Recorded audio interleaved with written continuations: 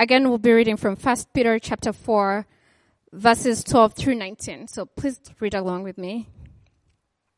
Beloved, do not be surprised at the fiery trial when it comes upon you to test you, as though something strange were happening to you.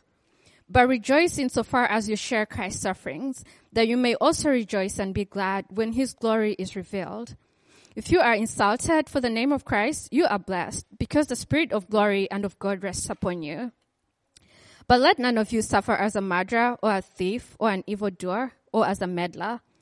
Yet if anyone suffers as a Christian, let him not be ashamed, but let him glorify God in that name.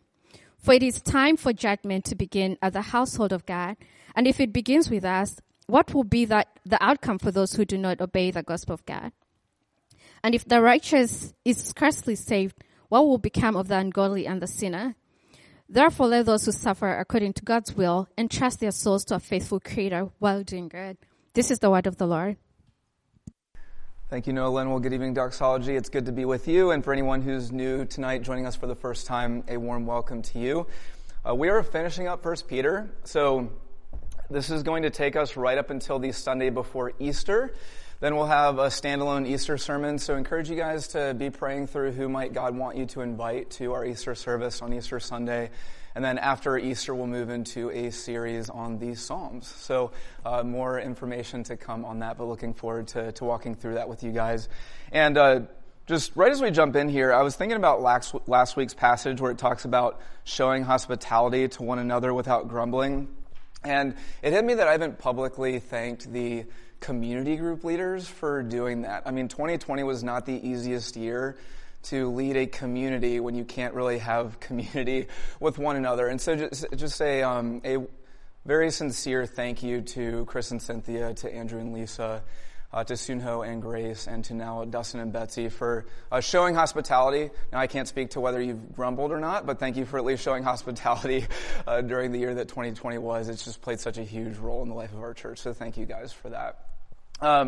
So jumping into this passage, as you can see, it's about suffering. And 1 Peter, more than any other book in the New Testament, talks about the topic of suffering. And it's woven throughout almost every passage, but it's this section right here where Peter concentrates on it the most. And the reason why he does this isn't woe is us, doom and gloom, we're Christians, we suffer. The reason why he's talking about it with us is because he wants us to not take the normal approach to suffering, which is either to do everything we can to run from it, or we sit and we wallow in it. But he wants us to use it, because what God gives the Christian are the resources, unlike anything the world has to give, on how to use suffering to actually make you a more whole and a more joyful person. The two things go together, suffering and joy. So we're going to see that impossibility in today's text. And so let's look at these two questions. First, we'll ask, what type of suffering is Peter talking about in this section? And then number two, we'll see, how can we use suffering well to make us more whole, more joyful people? Number one, what type of suffering is Peter talking about? Number two, how can we use suffering in our life to make us a more whole, joyful person? Okay, so first, number one, what type of suffering is Peter talking about? Because as you see here in the beginning of the passage, verse 12, Beloved, do not be surprised at the fiery trial when it comes upon you. And so one of the first questions you should ask is, what fiery trial? Because there are lots of different kinds of suffering that can come into your life. So there's suffering that comes into your life just from living in a fractured world. Places like Romans 8 talk about this. So things like horrible things like miscarriages and racism, or if somebody you know who gets cancer at a very early stage in life. These are things that happen not necessarily because you've done anything wrong, or certainly not because God's angry at you, but because we live in a world that's shattered by sin. But that's the Bible talks about that a lot, thank goodness, but that's not what Peter's talking about here. He's also not talking about what you could call just or fair suffering, the kind of suffering that comes because you've brought it upon yourself. So Peter gets at that here in verse 15, where he says, let none of you suffer as a murderer or a thief or an evildoer or as a meddler. So sometimes you suffer because you sin. So if you're a selfish person, one, you're going to suffer the internal misery that always comes with self-centeredness, because self-centeredness makes you a miserable person. And number two, the external misery from people distancing themselves from you because you always make everything about yourself. And in this list where Peter says, murderer, thief, evildoer, that probably doesn't really click because you're hopefully not thinking I resonate with murderer or thief. But here's something that I think does resonate, is that term meddler. And so this term, the Greek is helpful here. So it's a compound word, and the first half of the word is alatri, which means to belong to something else. And the second half of the word is episkopos, or pastor. So alatri episkopos. So you put those two words together, something that belongs to somebody else, and pastor. Isaac, I see you're checking to make sure I'm telling the truth. I think you are. What this word meddler means is to pastor somebody else's business. Isn't that great? Like, to pastor someone else's business, and so convicting at the same time. You guys are thinking, yeah, you, Steve, you stop pastoring my business. Well, the Bible tells me I need to pastor your business, and you're supposed to pastor my business, so okay. But what he's saying here is stop concerning yourself with things that you don't need to be concerned with. Don't be a busybody. And this is something that, I think this is one of those, quote, acceptable sins that we don't really take seriously in the church. And we often cloak it as concern. I'm just so worried about so-and-so. Tell me about, the nitty-gritty details of her life so I can pray for her. No, you're probably not really concerned about them. You just want to be in the know, right? Because there can be a twisted itch that we scratch just from learning details about people's lives. We really have no business knowing what's going on. Another area we do this that I think often goes unnoticed often is on social media. So if you're spending like chunks of time just reading comments and going through people's profiles, that's a passive form of pastoring other people's business. And I think if Peter were alive today, he'd probably say something to the effect of, I can think of few things that are more of a time waste or a soul-shrinking activity than to just read a bunch of stuff, go in people's profiles, learning things about them, and even worse, like trying to change people's minds online. And I don't think it's if you have social media, that's fine. I have social media accounts, but I don't think it's a coincidence that the most mature and the most effective people I know, from a Christ-centered perspective, don't spend a lot of time on social media. Especially when it comes to engaging with people and trying to dialogue and maybe like shepherd someone along and change their mind. It's always over a dinner table. Certainly not. Have you ever tried trying to change someone's mind online? It's chasing after the wind, okay? So he's not talking about suffering for being a meddler or an evildoer and so forth. So what kind of suffering is he talking about? And the main places we see it are verse 13, rejoice insofar as you share Christ's sufferings. And then verse 16, if anybody suffers as a Christian. So what he's talking about here is the suffering that comes into your life, not in spite of the fact, but because of the fact that you are a Christian. Because of the fact that you follow Jesus, there's suffering that comes in your life. And that might sound distant to you. I don't know, because sometimes when you read this stuff, you think about, okay, yeah, well, the early Christians, they were fed to lions, and I know Christians nowadays in other parts of the world are imprisoned for their faith, but I don't suffer that much for being a Christian. But when you think again about the context that Peter's writing into here, so the Christians here, year roughly 50, 60 AD, statewide persecution, where they were physically persecuted for their faith, hadn't happened yet. But here's what was going on. So the Christians were not paying homage to the gods that everybody else worshipped. And that might sound like not big of a deal because here we have separation of church and state. But in the Greco-Roman culture that they were in, if you weren't worshiping the gods of your neighbors or of the businesses or the guilds that you would go to, that had a serious disruptive effect on the economy and on the life of people's households. So Christians at this point, they were mocked, saying backwards. Eventually, they would be persecuted because what Christians weren't doing was affirming the sins that the culture of the day had normalized. They were insulted for it. Does that start to sound a little bit familiar? Yeah, I hope so. And so that's the type of suffering that they're experiencing here and that Peter's writing into. And so for a number of you, the real reality we're facing, and it'll probably increase, is you will be mocked probably for believing in the reality of hell. You'll be shamed or even seen as hateful for holding to the definition of marriage that Jesus gives.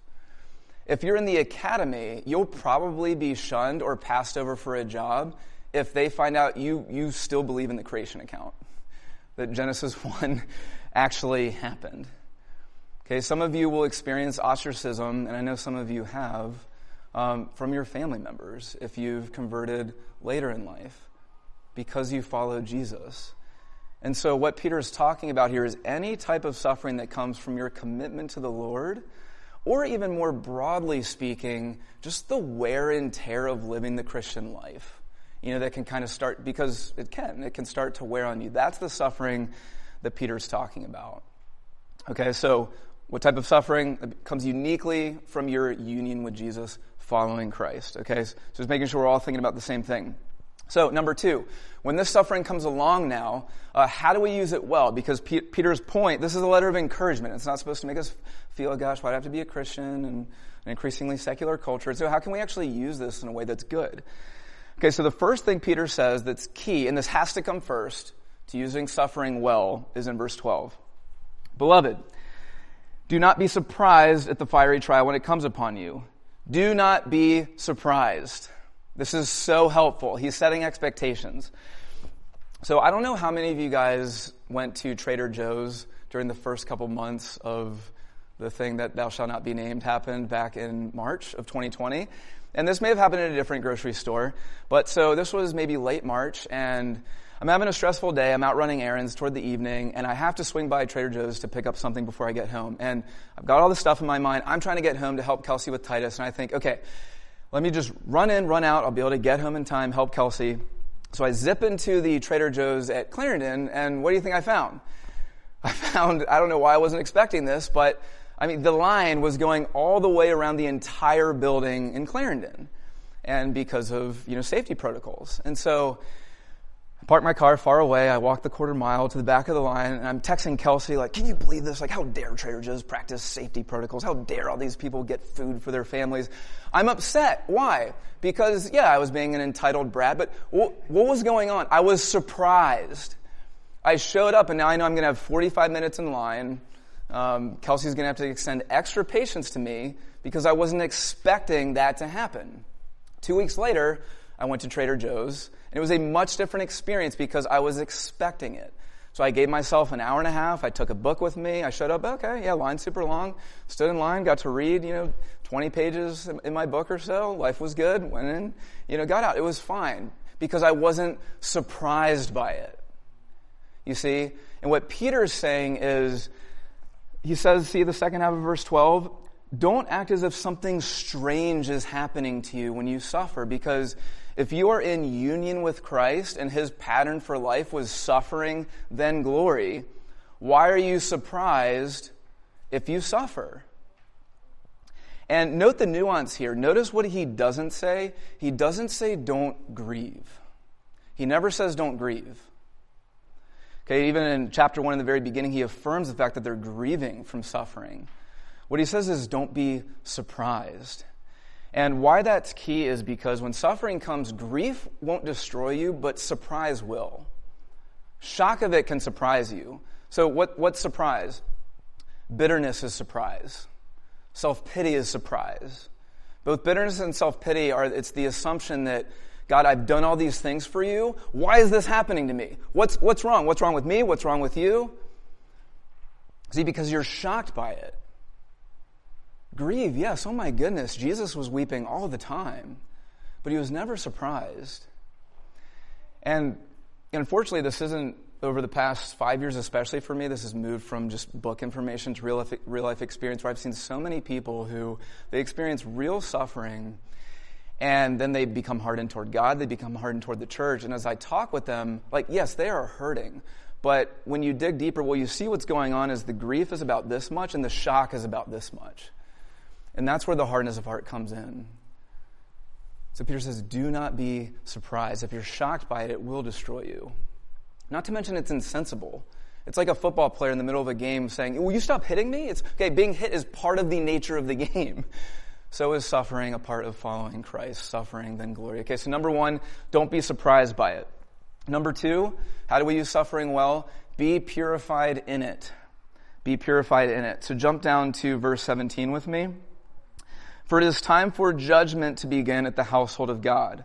So that term judgment there isn't a term of condemnation, but a way you could translate it is purification and strengthening. So read this, for it is time for purification and strengthening to begin at the household of God. Getting at the idea what Peter said in chapter 1, where suffering is often like fire being put to gold, where all the impurities of gold come to the surface. You have this dross that's scraped away, and you're left with a radiant, chunk of gold. And God often uses suffering in our life to turn up the heat and make us into beautiful people. And so I think here, if you're like me, there's often these moments where when your life is going well, you live under the assumption that God's pleased with me. Like God's blessing and favor must be on my life because everything's going well. But then as soon as suffering comes into my life, what am I doing wrong? Has God turned his back on me? Has God ran away from me? But God's involved in your life during the hard times too. In fact, he may be more involved in your life because a good father disciplines the one he loves and chastises the son whom he receives, as the author of Hebrews puts it. And this is so good because when you think about how God makes us more whole through suffering, so think about how remarkable it is that how God made us when it comes to our senses, and how the more senses we have, we taste more of life. So take the gift of sight, for example. The gift of being able to see the glory of the stars on a clear fall evening. Or to knock on the door of your best friend and see them open the door and see their smile as they invite you in for an evening of companionship. The gift of sight is a wonderful thing. But if that's all you have, you don't taste as much of life, right? So take the gift of hearing, for example. The fact that we can hear music that lifts your soul in a way that ordinary speech doesn't do. I'm so glad I could hear the songs that were being played and sung right before the sermon. I'm so glad that I can't just see Kyle, but after the service I'll get to hear Kyle make fun of Luke Wagner after the worship service ends. It's a wonderful thing. One of my favorite sounds in the world is Kelsey's laugh. I love it. And the more senses we have, the more we taste life, the more whole we become. And don't you see, in addition to our 5 physical senses, there is a spiritual sense that God gives us as well, where the more we develop it, the more we taste and experience life. So it's like all these things kind of wrapped into one, so things like wisdom and steadfastness and compassion and savoring Christ more. But the thing about those things, wisdom, compassion, savoring Christ, steadfastness, the way they're primarily developed in our lives so that we are more whole is through suffering. Because it's really hard to be wise if you haven't been chastened by suffering. It's impossible to be steadfast if you actually haven't had to be steadfast. You know that? You can't develop patience by reading about it. It's very hard to be compassionate if you've lived a charmed life. And it's very hard to see and savor Christ and realize he is the most valuable gift you can have until all those other fleeting things that you hold over are stripped away and you realize that Christ is all you've got. And he is the only one who will never abandon you or disappoint you. And it's through suffering that God inculcates, or the way that God gives us this sense that we can be more whole people and taste more of life. Okay, so don't be surprised by suffering, but also be purified in it. Recognize that's what God is doing. And a brief note here on, because I'm sure a lot of you guys were wondering, what is verse 18 about? So if the righteous is scarcely saved, what will become of the ungodly and the sinner? So here he's getting at righteous, scarcely saved. He's getting at the idea that Jesus talks about in Matthew 7 of a narrow path leading to a narrow gate. So the way is difficult. It's often filled with suffering until we see Christ in glory. And what will become of the ungodly and the sinner? So what he's saying is if the believer is suffering now, it's an encouragement to the believer because it means the hardest times now are the worst it's going to be. And the best of times now are pale in comparison to the weight of glory we're going to experience. So it's an encouragement to the Christian. But to the one who doesn't follow Jesus, it's a loving warning. It's saying, if believers suffer now, right, what about at the end of all things when God's judgment happen? How bad will it be for those who aren't trusting in Jesus? And so it's Peter's plea to Christians in the congregation hearing this letter being read. If you do not trust in Jesus, turn to Christ because this is the best it will ever be for you. Let Christ bear your sin on the cross so you don't have to spend eternity separated from God. Okay, so be purified in it. Number 3, how do we use suffering well? Glorify God in it. Glorify God in it. We mainly see this in verse 16. If anyone suffers as a Christian, let him not be ashamed, but let him glorify God in that name. In other words, when somebody puts you down or mistreats you or insults you because of either a behavior you're not affirming or an action you're not participating in because you're a believer, rather than being like ashamed by it, use it as an opportunity to glorify God. And here's an example of where I've seen this. So Sam Albury is one of my favorite people to listen to.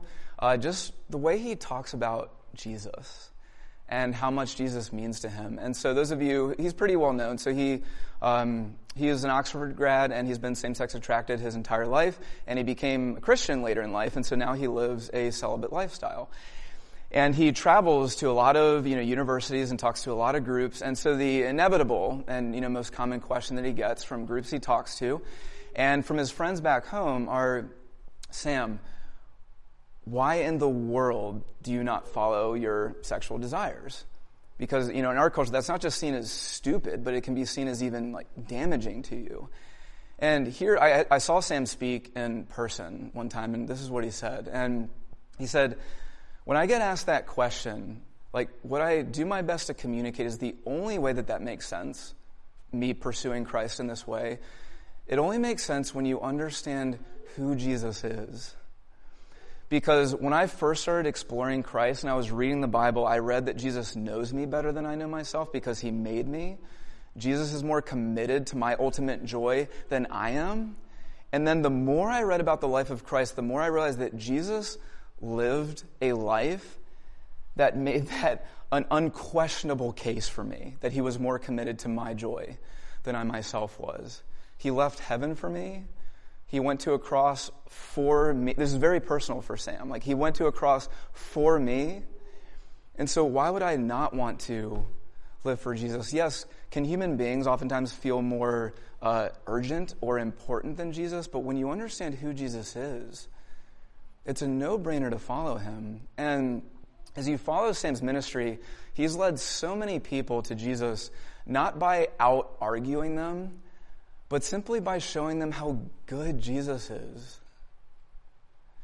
Because Jesus is more valuable than anything. He's better than anything in this world.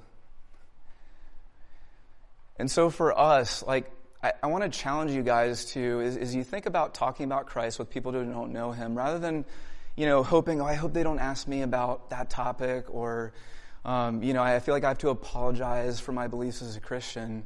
Just see it as an opportunity to share with people how beautiful he is.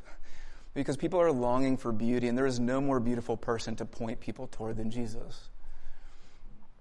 So glorify God in that name when you're mistreated, when you're mocked.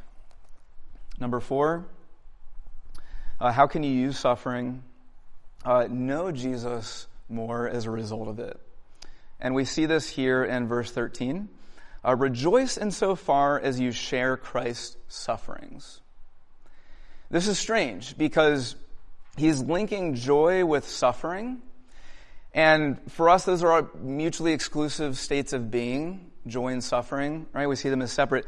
But what Peter's saying is these two go hand in hand. So the more you share Christ's sufferings, the more you rejoice. And so the key is it's not because you're suffering in general. The key is because you're sharing in Christ's sufferings. And so this was a number of years ago, and I know some of you know this, a part of my story, but there was a period in my life where, well after college, I came to a place where I very much doubted the gospel and the authenticity of the scriptures and who Christ was. And I came to a point where there were many nights where I felt like I was going to just, throw my hands up at the Christian faith. And for those of you who have experienced something like this, You know it's not just like an angsty teenager phase, but it's like a war zone inside of your head because you feel like the foundations of your life are just getting torn out from under you. And there were so many people who came alongside me and just talked with me and listened to me and helped, show me Christ and the goodness of the scriptures and all those things. But I'll tell you, one of the things that helped the most was when somebody moved into the area and I was talking with him and I was just sharing, what was going on with my life with I just don't, just this, it's come to a place where it's really hard for me to believe. And all he did is he just looked at me and he said, I know.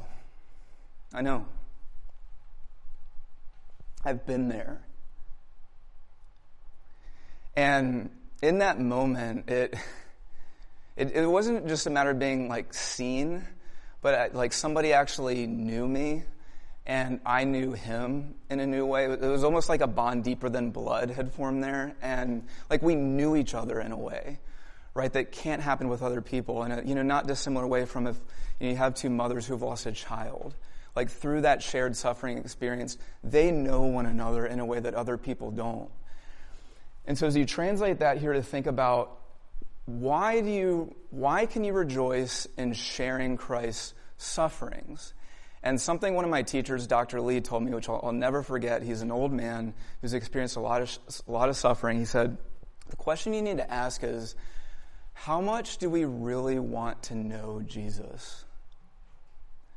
How much do we really want to know Jesus? Because when we think about knowing Jesus, what we want to know is his glory. We want to know the assurance of eternal life he gives us. We want to know the firm foundation he gives us. We want to know the splendor of Jesus, the treasures in heaven we're going to receive. But we don't want to know the sufferings of Christ. But what he says is if you only know the glory of Jesus, but you don't know the sufferings of Jesus, then you don't really know Jesus. Because you don't know the whole Christ. And that's the source of the Christian's joy, is knowing the whole Christ. And so if you take away the Christ-like pain, then you also take away the joy inexpressible that we can have, because for the Christian, it's only knowing Christ that can bring joy inexpressible. And so it's by sharing in his sufferings, not just his glory, that brings you joy because you know him more. And this completely changed how I view suffering. And I hope it does for you guys too. And then Peter keeps going and he says, that you may also rejoice and be glad when his glory is revealed. And so what he's getting at here is, so if you are experiencing real suffering on the account of the name of Christ here, there's a direct correlation there to the gladness you'll have when his glory is revealed. And so, put this way, when we finally meet Christ and Christ finally holds his people, for those of you who have experienced deep suffering with Christ, will there be more joy for you when Christ holds you than if you hadn't have suffered here with him? Yes, there will. Joy inexpressible, in fact. That's why our hope's in the resurrection of Jesus Christ and nothing less.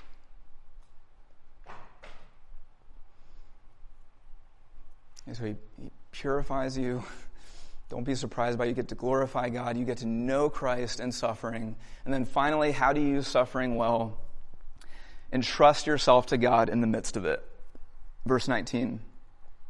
Therefore, let those who suffer according to God's will entrust their souls to a faithful Creator while doing good.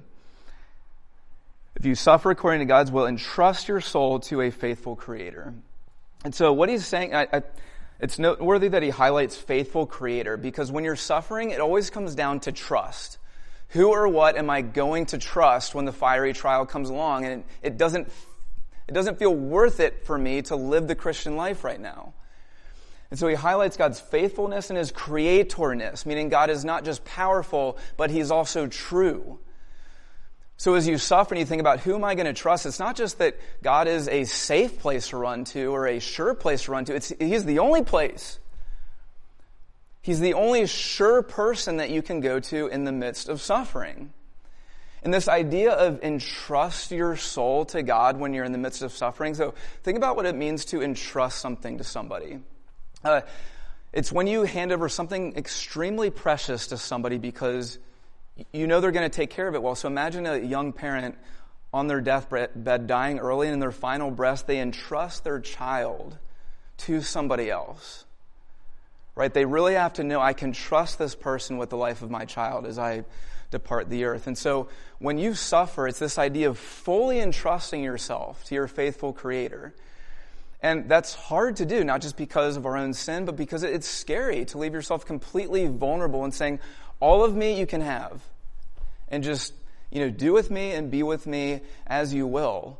And so the reason why we know that God is the one that we can entrust ourselves to, whether we're scared to suffer, whether we're in the fiery trial of suffering, is because He Himself did this for us. When Jesus was in His hour of greatest pain and His hour of greatest need, when He was on the cross, one of the things He said was He looked up at His Father and He said, into your hands I commit my spirit, quoting Psalm 31. Or translated another way, into your hands I entrust my spirit to you, Father. So when everything came crashing down on Him, what He didn't do was lean on His own strength, but He said, God, because I know you are faithful, I'm entrusting myself to you and trusting that you will not let me see corruption, not just for my sake, but so that by my wounds and by my pain, my sheep can be healed and be brought into glory and gladness with us. And so while suffering it's one of the primary threads that the Scriptures talk about, and it's the main thread of Peter. Well, it's almost the main thread of Peter, because deeper than the thread of suffering is the person of Jesus Christ, who stands over the suffering that the Bible talks about, who stands over the suffering that we experience. And there is no other name under heaven by who's more worthy of entrusting ourselves to, who's more worthy of suffering mockery for and ridicule for, because it's only Jesus who is willing to suffer hell itself on our behalf so that suffering won't destroy us but can make us more whole and more joyful and more complete.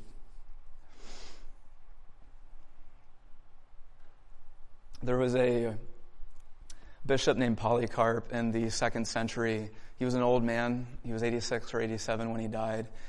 And he was arrested and brought before the officials. And what they told him was, they wanted him to offer incense to Caesar as an act of worship. And what they said was, take the oath, renounce Christ, and we'll let you go. If not, we'll burn you alive. And what he said in response is a simple sentence: 86 years have I served Jesus Christ, and not once has He harmed me, not once has He turned away from me. How could I now blaspheme my King who saved me? And may it be for us as well. And when the fiery trial comes, don't be surprised by it. Be purified in it. Glorify God in it. Know Christ as a result of it.